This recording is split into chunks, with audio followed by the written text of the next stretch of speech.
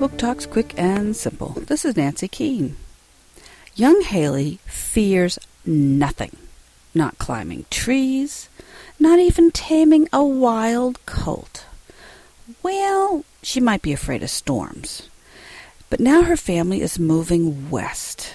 She's even volunteered to drive the oxen team. But they are moving away from her grandmother, who also might be afraid of storms.